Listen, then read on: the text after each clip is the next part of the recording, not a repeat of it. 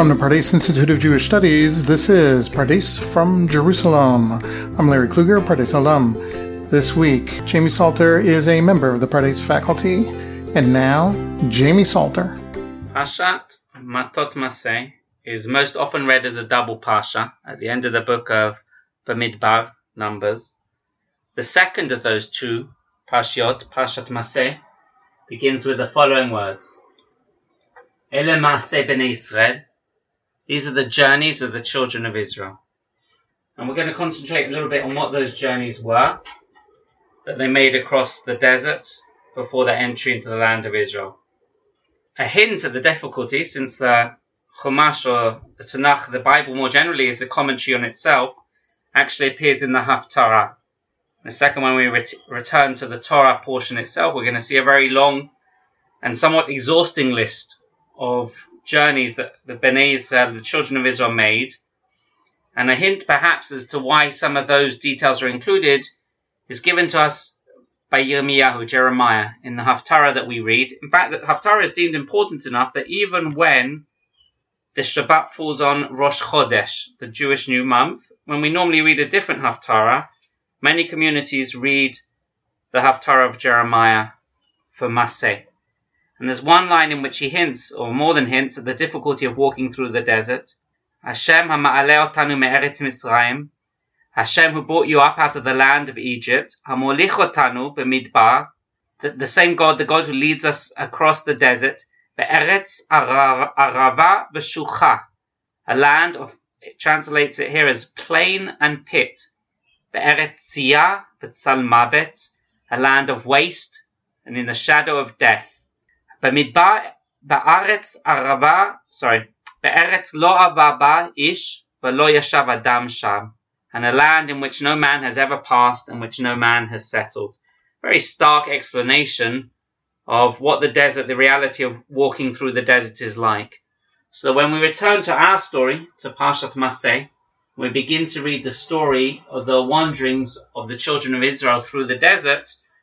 We already have some context, if we read on, in terms of why we might be told this story. So I won't read it all to you. You're invited to look in the beginning of the Parsha, Parshat Maseh. We're in Bamidbar chapter 33, Lamed Gimel. And there's essentially a list, one of the times when there's a long list in the Chumash, in the Torah, of 42 different stations. A fairly repetitive list. I'll give you a taste of it. One of the modern commentators even describes it in a provocative way as tedious. There's a repetition. V'yisu, they traveled from one place, one example. V'yisu b'midbar Sinai, from the desert of Sinai. V'yachanu, and they camped in the next place. And then the next verse says they left that place, they traveled v'yisu from that place. V'chanu, in the next place. A long list of 42 different places through which the children of Israel traveled through the desert on their way from Egypt to the land of Israel. It's almost tempting, I think, for most readers of the Chumash to choose to skip over this passage. It's as I say, it's fairly repetitive, and it doesn't seem to lend itself to perhaps deeper exploration or even deeper meaning making as well. It should be mentioned, in fact, that the obvious way to travel to the land of Israel doesn't entail such a hard journey. In fact, the Torah itself tells us this very explicitly a number of books earlier. In the book of Shemot, in Exodus, it says the obvious way to the land of Israel is along, if you like, Eretz Palesha, through the coast, as you travel up through Egypt to make your way into Canaan, a route that many hundreds of years later the Romans are going to call the Via Maris, the way of the sea. The obvious hugging the coast, remaining on dry land, but hugging the coast and making your way up along the sea to inside the land of Israel. And in fact, thinking about it, the journey that the children of Israel made, as recorded to us in this week's Parsha, is almost, I don't know if you can be almost unique. Let's say it's unique in the storytelling of the journeys that people make across the desert. A convoluted and difficult journey, and far from being, if you like, the most sensible, obvious journey that one would make. Actually, in the halachic tradition, the journey is important enough, and I think it's partly related to trying to find meaning out of a long list of 42 names.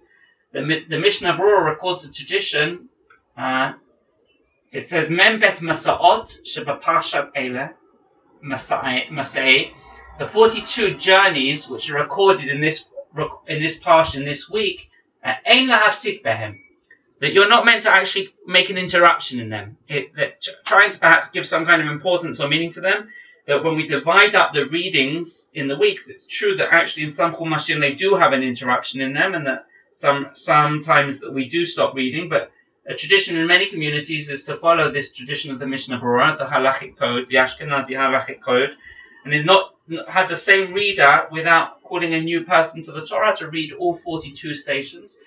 And the justification given in the Mishnah Berurah is Shem Keneged Shem Membet, that they're, if you like, equivalent to or some ways representing the 42 divine names of Hashem. And it's already looking, why would the Torah include, as I said, a fairly repetitive list of 42 names, and perhaps they reflect in some ways the 42 list of names, the divine names of Hashem. But let's take it deeper. And what we're going to do is I think we're going to look a little bit at the some of the spiritual reasons people have looked for why such a long list of names should appear, and also perhaps some of the more historic names and discoveries we made in more recent times. If we turn to some of the more spiritual names, I'm going to share with you for a moment the title, actually, which is the title also of the session that Rabbi Jonathan Sacks gives to this journey. He calls it The Long Walk to Freedom, obviously basing himself on the walk of the autobiography of Nelson Mandela.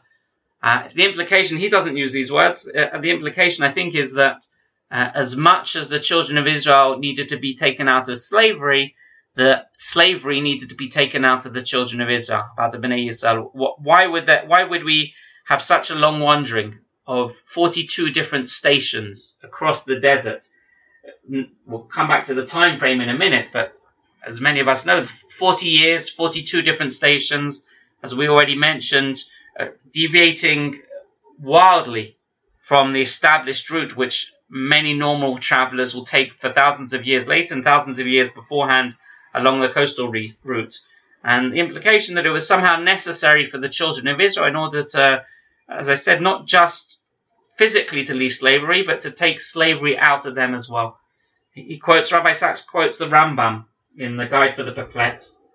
It is a well-known fact that traveling, says the Rambam, in the wilderness without physical comforts, such as bathing, produces courage, while the opposite produces faint-heartedness.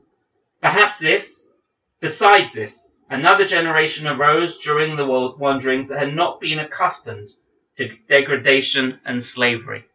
It was necessary, I think the Rambam is saying, that this long walk to freedom was necessary for the Jewish people, for the children of Israel, to understand what freedom might look like, to take the slavery out, their mentality as slaves out of them as well. Other commentators as well are troubled by it. Even the classic medieval commentator Rashi, Ibn Ezra and others look at it and again disturbed by what seems to be a kind of almost formulaic or geographical or historical list, something that on at least a superficial level the Torah wouldn't necessarily include, and there has to be a deeper meaning to it. They look, for example, in the first verse of our Parsha, just before we're given this long list, begins, technically it's the second verse, V'yichtov Moshe et motzehem lema'asehem, and Moshe writes their journeys, the starting points, the leaving points of their journeys, al pi Hashem, according to Hashem. And only then, Ve'ele ma'asehem lemotzehem, and these are their journeys. A reminder that somehow Hashem is involved in this process, and there's different ways of understanding why Hashem is mentioned in that different verse as well, but already looking at some of the, if you like, more spiritual meaning behind why this long list might appear. And I want to turn one more idea before we go into some of the perhaps more modern or historical understandings of it. We turn for a second to Rashi. Rashi wants to give us two reasons for why this long list of 42 stations should appear. And we're actually going to start with the second reason if you're reading from Rashi itself. We'll begin with the second reason, then we'll come back to the first reason according to Rashi's writing. Rashi's second reason, he quotes the Midrash, Tanchuma, and he explains that it is, and I'll read the English, it is analogous to a king whose son becomes sick. So he took him to a faraway place to have him healed. On the way back, the father began citing all the stages of their journey, saying to him, "This is where we sat, here we were cold, here you had a headache," etc.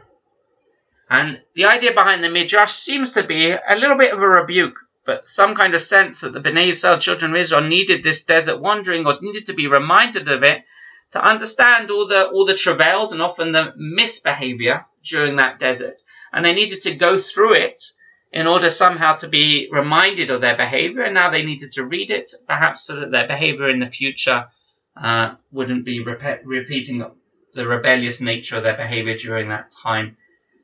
I'm going to turn to Rashi's now. If we read it directly from Rashi's commentary on these journeys, to his first reason. Because his first reason is going to lead us into the second half, what we're going to talk about is trying to understand more specifically some of the places within the journey. And Rashi wants to know, he says in the first, and his answer is going to lead us into a more, if you like, physical understanding of where these places are and what they might be about. So Rashi begins his question, the question we've been asking from the beginning, Lama nichtavu hamasa'ot halalu? Like, why are they written? Again, every time there's a list in the Torah, for what reason in this book of spiritual truth, why would we have a long list of 42 different physical places? As I said, the formulation of which they're written itself is rather tedious somewhat. And Rashi answers us, Lo'odia chastav shel makom, to inform us of the generosity, of the kindness of the omnipresent, of Hashem. And why is that kind? And we'll carry on reading with the Rashi in the English. And Rashi tells us, because even though there was a decree that we should move from place to place and wander in the desert, you should not say that they were moving about and wandering from station to station for all 40 years and they had no rest. Because there are only 42 stages. What Rashi is essentially saying is it's a sign of God's, when we read this, we remember that this is God's generosity. We could have wandered for 40 years, literally wandered for 40 years. In the morning, pack up our tents, make our way, next time, sit down, next night. Surely that's a wandering in the desert. And so by only, if you like, having 42 stations, there is a deep message to be read. We have to read these 42 stations because when we get to the end of the list, we actually breathe a sigh of relief and we say, oh, wow, only 42, from 40 years, we only moved 42 times. That's generosity, that's a kindness that Hashem did to us. And Rashi takes it even further. Rashi says, let's deduct 14 of them, for they all took place in the first year. And he explains, we can read it together about how, but he works out in terms of the events that happened in the first years going up to essentially to the time when the spies, the Meraglim, were sent into the land of Israel. So 14 happened in the first years. And then Rashi says we need to take a further 8 stages out from the last year. They took place after Aaron's death. And again, if you read in the list of names, the place of Aaron's death appears 8 stations from the end. Essentially, what we therefore find is essentially that 22 of the stations, you have to do the maths with me for a second, 22 of the stations took place in the first and the last year. So essentially we're left, if I did the maths right, that we actually only moved 20 times during that 38 years. 20 times during that 38 years. And suddenly, if you like, that ain't so bad, you could say. That's why we read it. We move, let's say, about every 2 years. So you set up camp, people move house every 2 years, but it's not the wandering in the sense so 20 times every, as I say, in that 38 years as well. And what Rashi does, I think partly intentionally, but not necessarily the point of the commentary right now, is he leads us to ask more specifically. So where did we rest for those 38 years? Where was? And there's one place which sticks out. If you go back and you read the list at the beginning of Bamidbar, the beginning of Pashat Maseh, chapter 33, the place name that sticks out, and it occurs again and again in the Tanakh, is a place called Kadesh, or sometimes Kadesh Barnea. There's a very important debate about whether they're the same place. I will mention what's already surprising if we read this kind of almost authoritative list at the very end of Pashat Bamidbar, right before Devarim and the preparation to go into the land of Israel. There is no mention of Har Sinai. The presence at Mount Sinai itself is not one of the stations.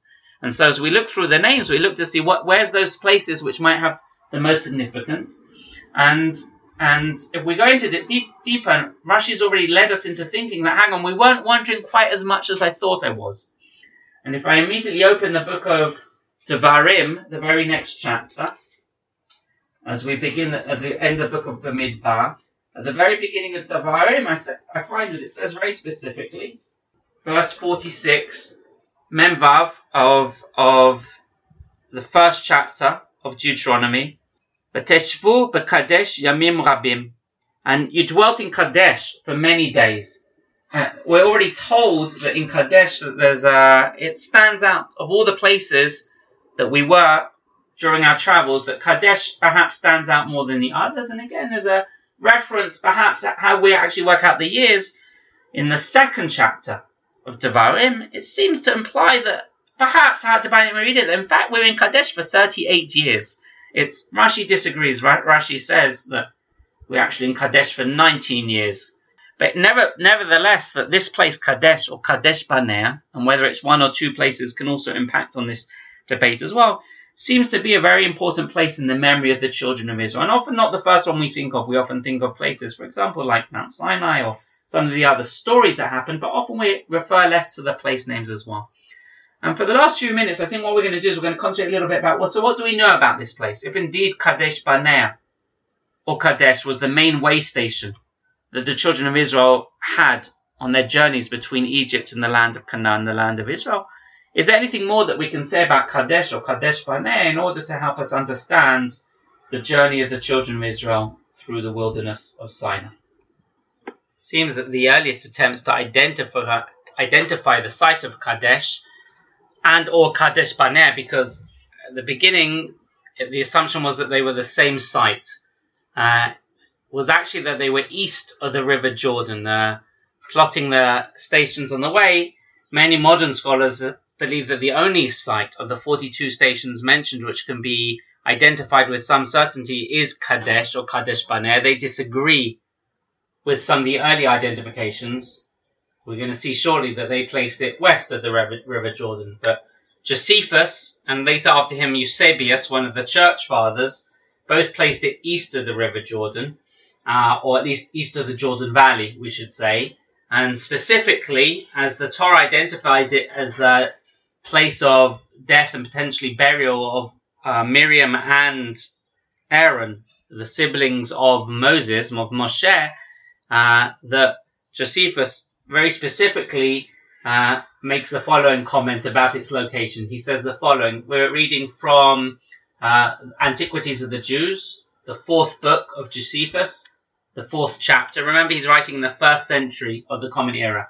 When this purification, which their leader made upon the mourning for his sister, and therefore he's just talked about the death of Miriam, without specifically locating her burial place, was over, he, Moses, caused the army to remove and to march through the wilderness and through Arabia. And when he came to a place which the Arabians esteem their metropolis, which was formerly called Acca, but now has the name of Petra, at this place, which was encompassed with high mountains, Aaron went up one of them in the sight of the whole army, Moses having before told him that he was to die, for this place was over against him. And then the process, he died in the same year wherein he lost his sister, having lived in all 123 years. And so, end quote. And so, quoting Josephus, the death and burial of Aaron, which seems to be immediately after Kadesh, according to the list of stations we have, Josephus therefore seems to want to place Kadesh east of the Jordan Valley and actually therefore identify it with the city of Petra. And that was an identification which remained for many, many hundreds of years. As I mentioned, Eusebius, one of the early church fathers, great geographer of the Holy Land, a few hundred years later maintained that identification as well. And that remained the identification for many, many years.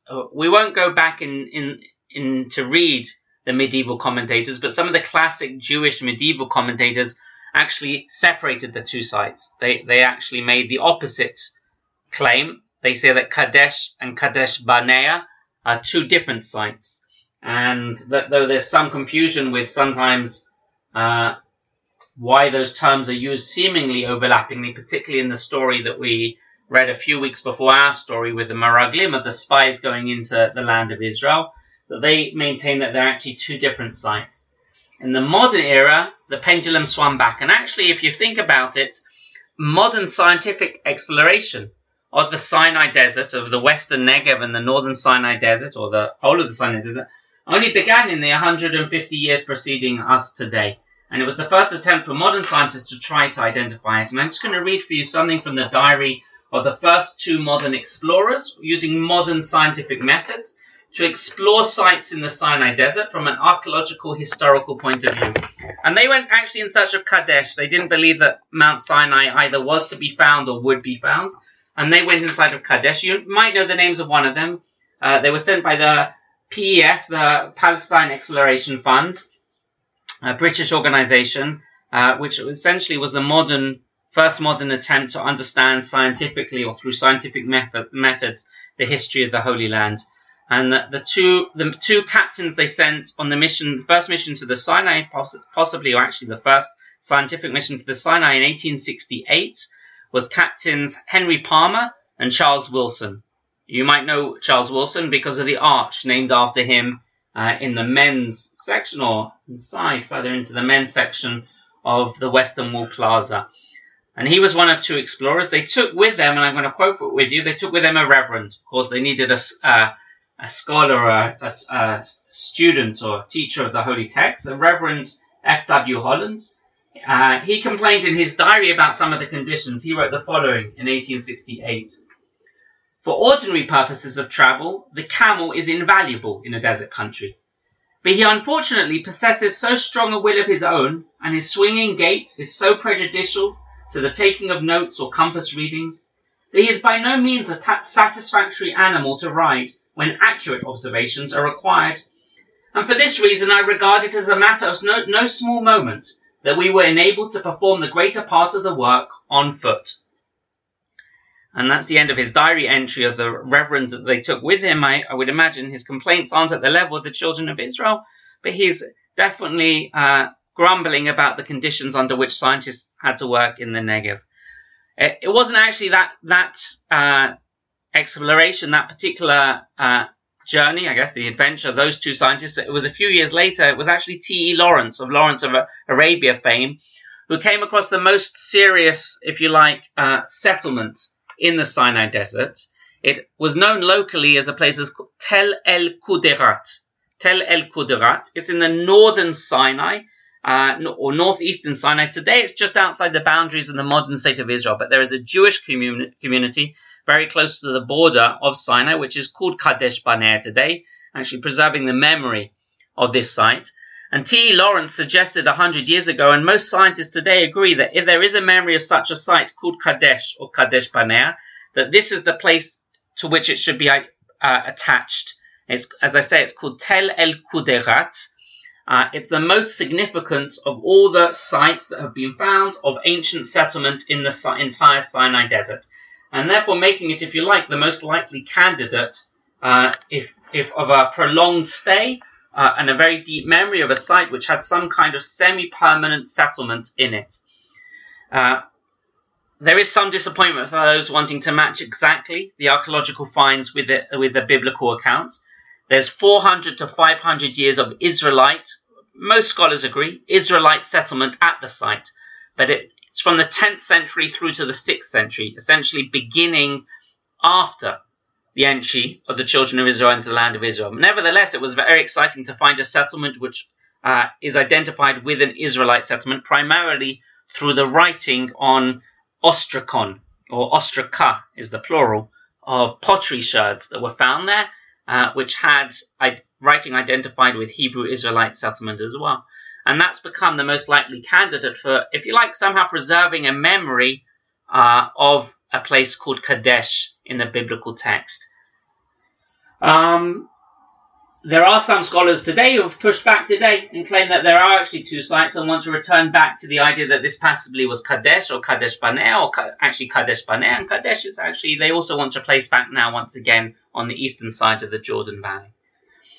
So I'm going to wrap up there. Essentially what I try to do with you is try to take you through some of the historical memories, some of the spiritual search for meaning in the story that we tell, and also to share with you a little bit of some of the current scholarship and thoughts in terms of can we actually identify, can the reading this text actually give us greater meaning from a historical, scientific point of view, and to share that with you as well. Thank you for joining me, and I wish you a Shabbat Shalom. Thank you, Jamie. Thanks for tuning in, and we'll see you on the next episode of Pardes from Jerusalem.